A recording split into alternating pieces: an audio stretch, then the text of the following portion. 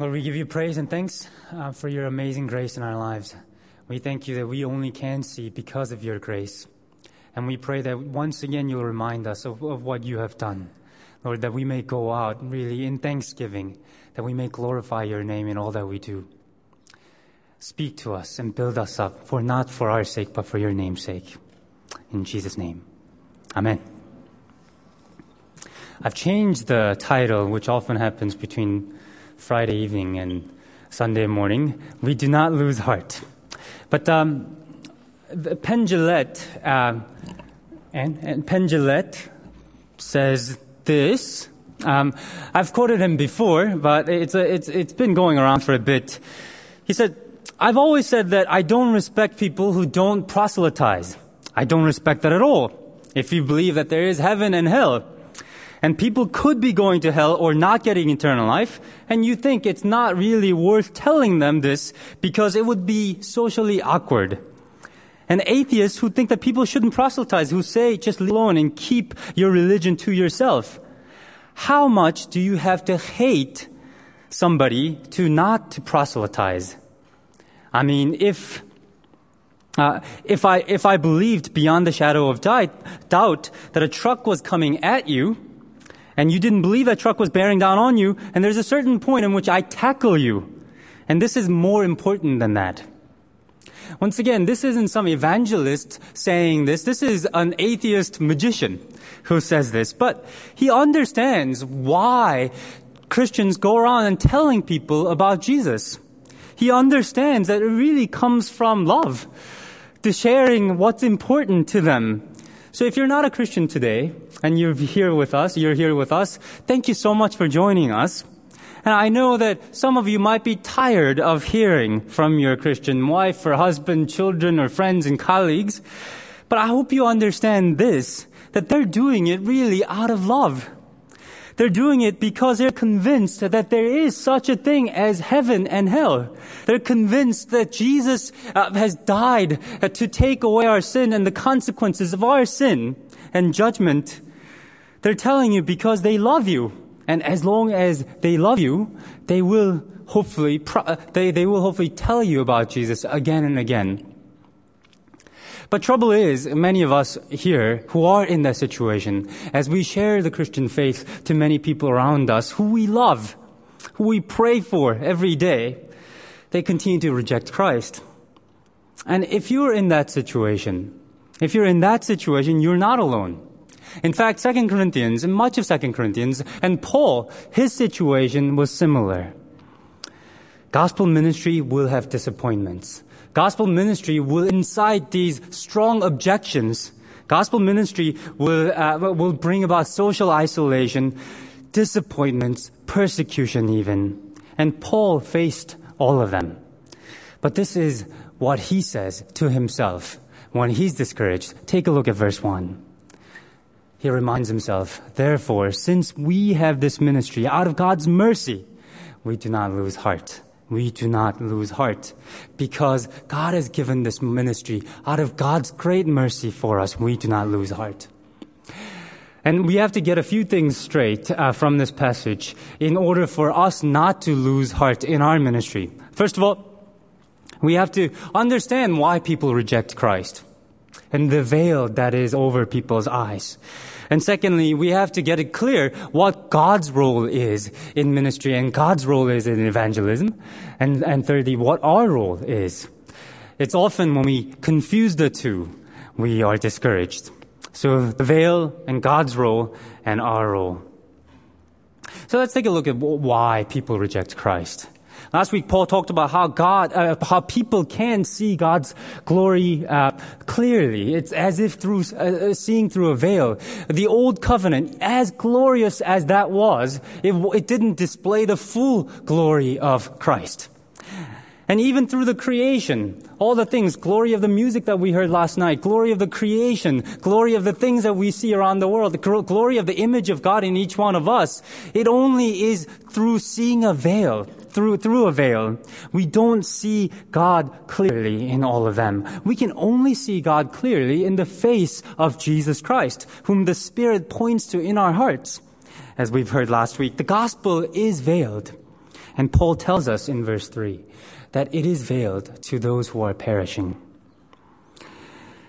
And we get the sense that people don't see quite clearly in this world, don't we? Maybe it's materialism in Hong Kong that blinds people. The belief that there is no other thing than the material world that they can see. And its cousin, that only the material things are valuable in this world. Maybe it's the traditional religions that people are steeped in. That ancestor worship, those statues that people bow down to. And when I look at them, I think, how could people bow down and worship the thing that they have made with their own hands, as Isaiah tells us? But there is a veil. Maybe it's cynicism that blinds our eyes. The belief or the thought that, well, the truth can't be known, and so it's not worth bothering anyway. And maybe it's busyness in Hong Kong. Life of busyness, the tyranny or the dictatorship of the urgent over the important. People just don't have the time to sit down and think about the important things because they're so busy living their lives. I think maybe entertainment culture, that's all around us as well. Things that constantly stimulate our senses but does not engage our mind and our heart. Maybe that's blinded us. And often, we think that if we remove these veils from people's eyes, then they will see clearly. They will see Jesus. Often we think that if we argue well enough, if we educate people, show people through Christ in the way that we live, then they will see clearly. And I often think that as I talk to non-Christians as well, I think, well, if you just see what I see, if you understand what I know, then you will see Jesus. But if you've ever done evangelism, if you've ever gone out there to explain the Christian faith to people, you might have done a great job. You might have removed all the objections. You might have explained why the Bible is historically reliable, why the resurrection is really true, and it almost can be proved through history. That maybe you've even answered given good answers to the objection, the problem of evil, why God would allow suffering in this world. All of that. But then you come to a point where it's just banging on against the wall. It's just running your head against the wall because they're not budging. It's not going any further. And if you have had that experience, and if that is your experience right now, be encouraged because it's not your fault. Ultimately, it's not your fault. Paul gives the reason why this happens. Paul says that the game is rigged. You aren't playing a fair game. It was never an equal playing field between you and that person. See what Paul says in verse 4. The God of this age has blinded the minds of the unbelievers so that they cannot see the light of the gospel that displays the glory of Christ, the image of God. Behind that materialism, ancestor worship, dullness of our minds through this entertainment culture, behind the busyness or cynicism is the God of this age. He has blinded people's eyes so they cannot see the glory of Christ.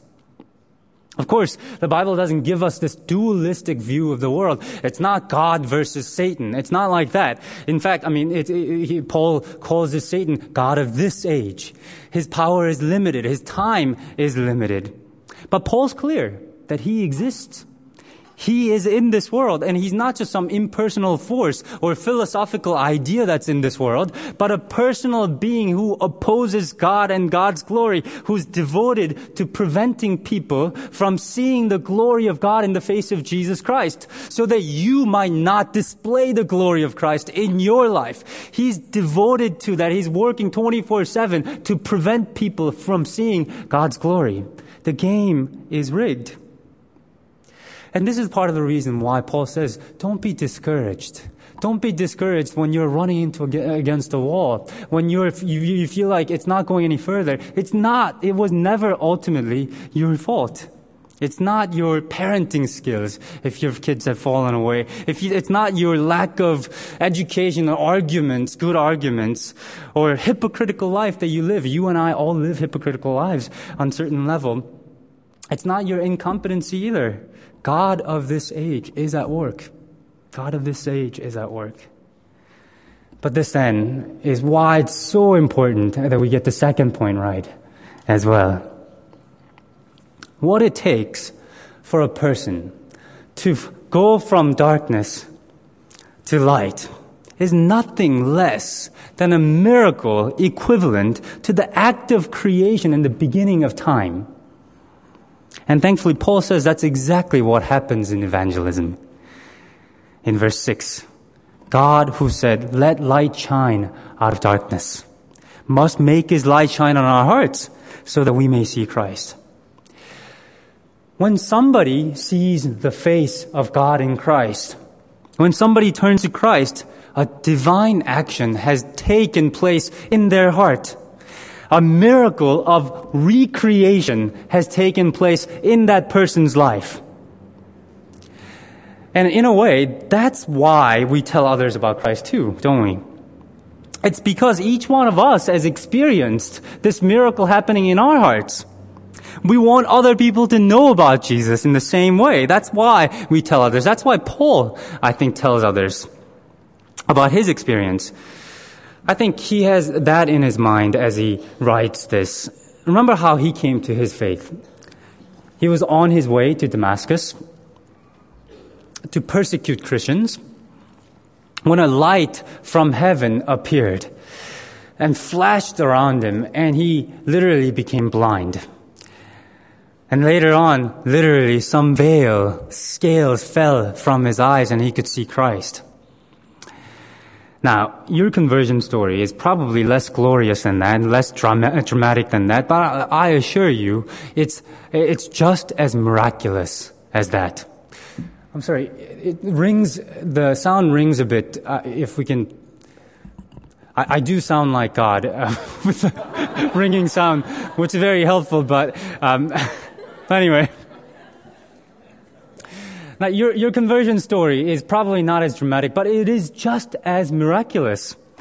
Maybe you mumbled some incoherent prayer before you went to bed and accepted Christ. Maybe it was you couldn't pray. You didn't know how to pray. Or maybe it was somebody else who prayed on your behalf and you just followed the prayer. Maybe it's just that you've grown up with Christian parents and they have told you and you somehow just saw Christ all your life. But however you became a Christian, whether that was through some visible light and audible sound or that was just some quiet tugging of your heart, every single one of you who have turned to Christ, that was a miracle of God intervening in your life, giving you a new heart and letting Christ's light shine in your heart. That was a miracle that happened.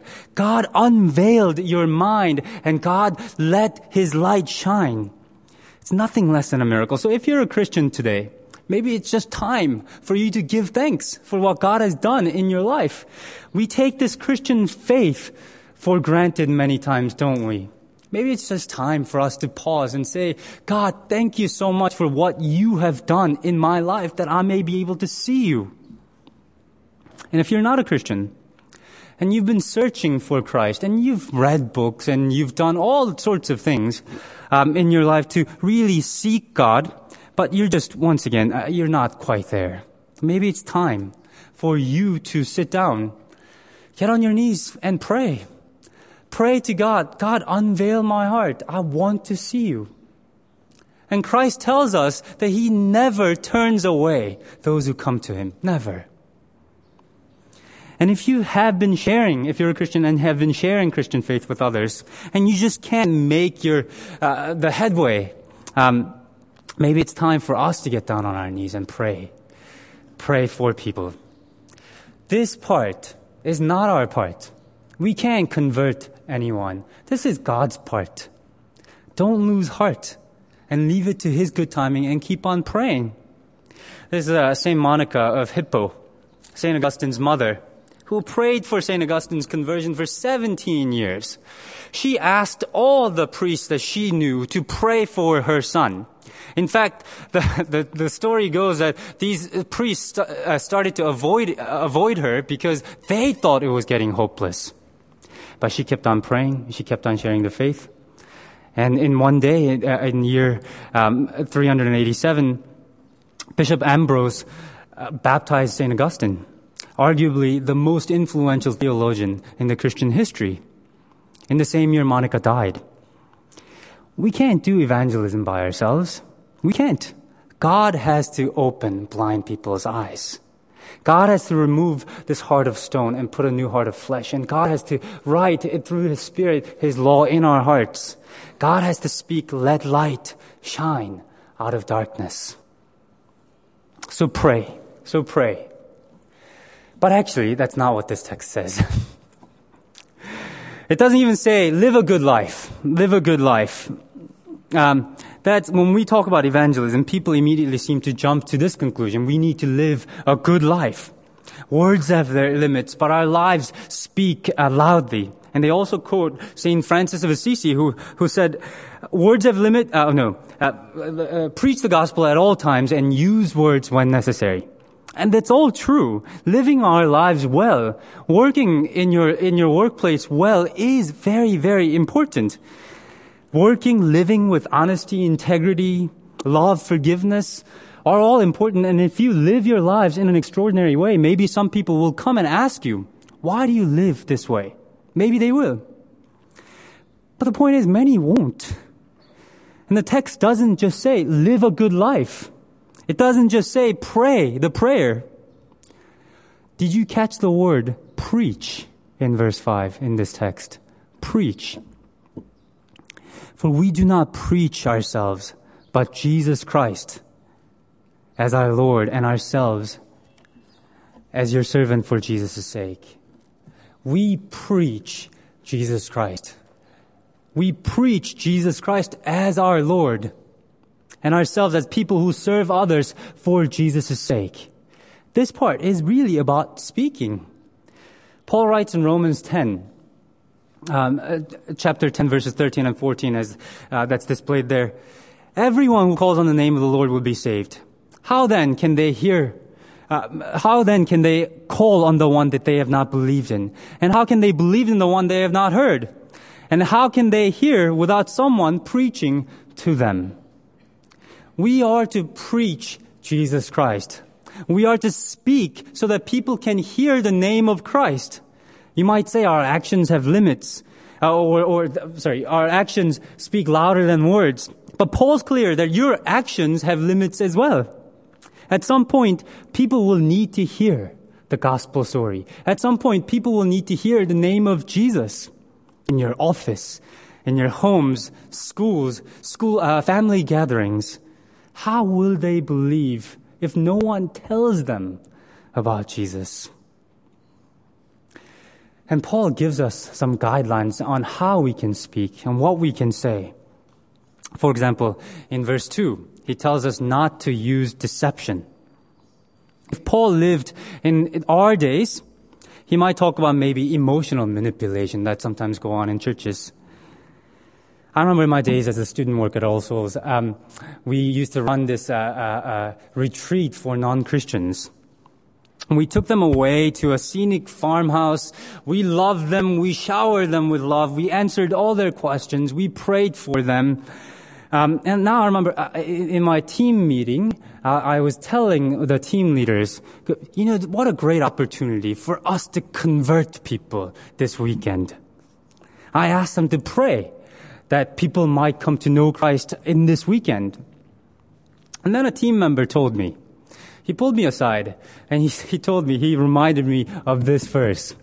And he said, we should be clear that there should be no emotional manipulation going on in this weekend. He sensed in me a little bit of a desire to engineer this artificial reaction, maybe put subtle pressure for people to turn to Christ. He reminded me of this passage and said, our job isn't to convert people. Our job is to set forth the truth plainly. And it's God's job to convert people. No deception. No deception. And also as we speak, Paul tells us not to distort the word of God in the same verse 2. Sometimes we leave bits of the gospel as we tell people about Jesus, don't we? We say that Jesus has come to save us and he has died for you. But we don't talk about Jesus' call of discipleship. That we do have to leave everything to follow Him. That we must lose our life in order to gain our life. Maybe we tell people how much God loves them, but without telling them, God is also angry at our sin. That there is a judgment and there is such a thing as hell. One of the last year's best-selling book is called, Rob Bell's book called Love Wins.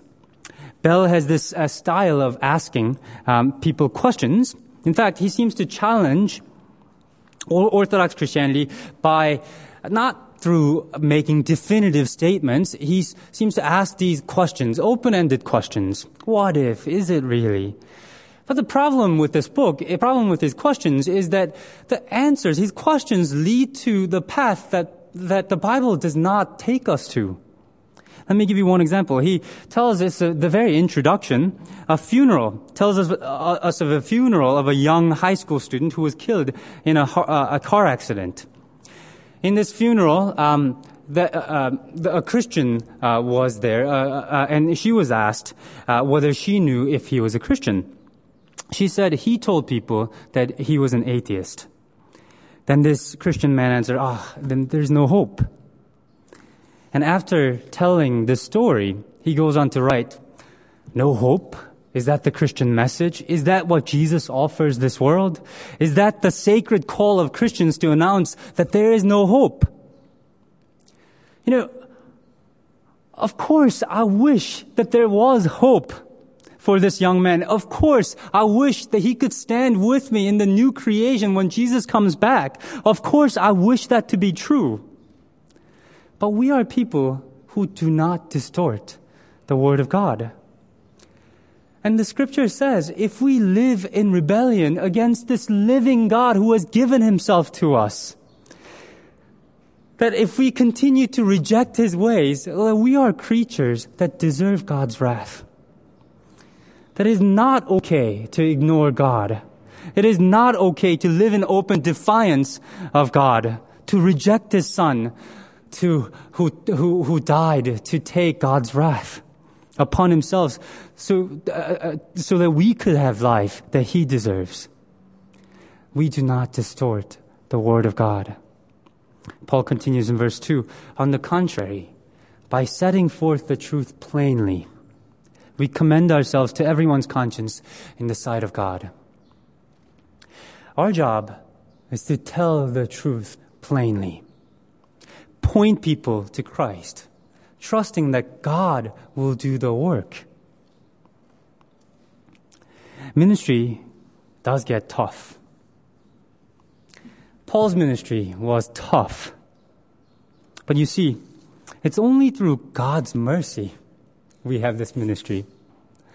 Paul is immeasurably thankful that he has that ministry, that God has appeared in his life to show him the light of the glory of God in Christ Jesus.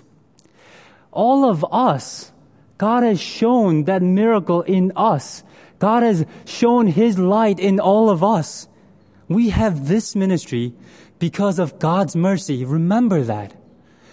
This church is possible because God has called each one of us.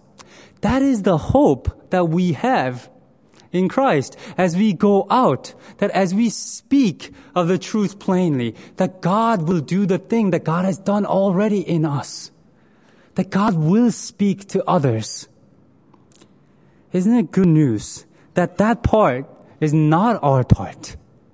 That part is God's part. That we don't need to make the gospel attractive. We don't need to change the gospel here and there so that people can hear it better.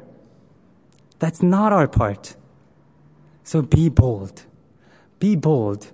Proclaim Jesus as Lord. And don't lose heart. Let's pray.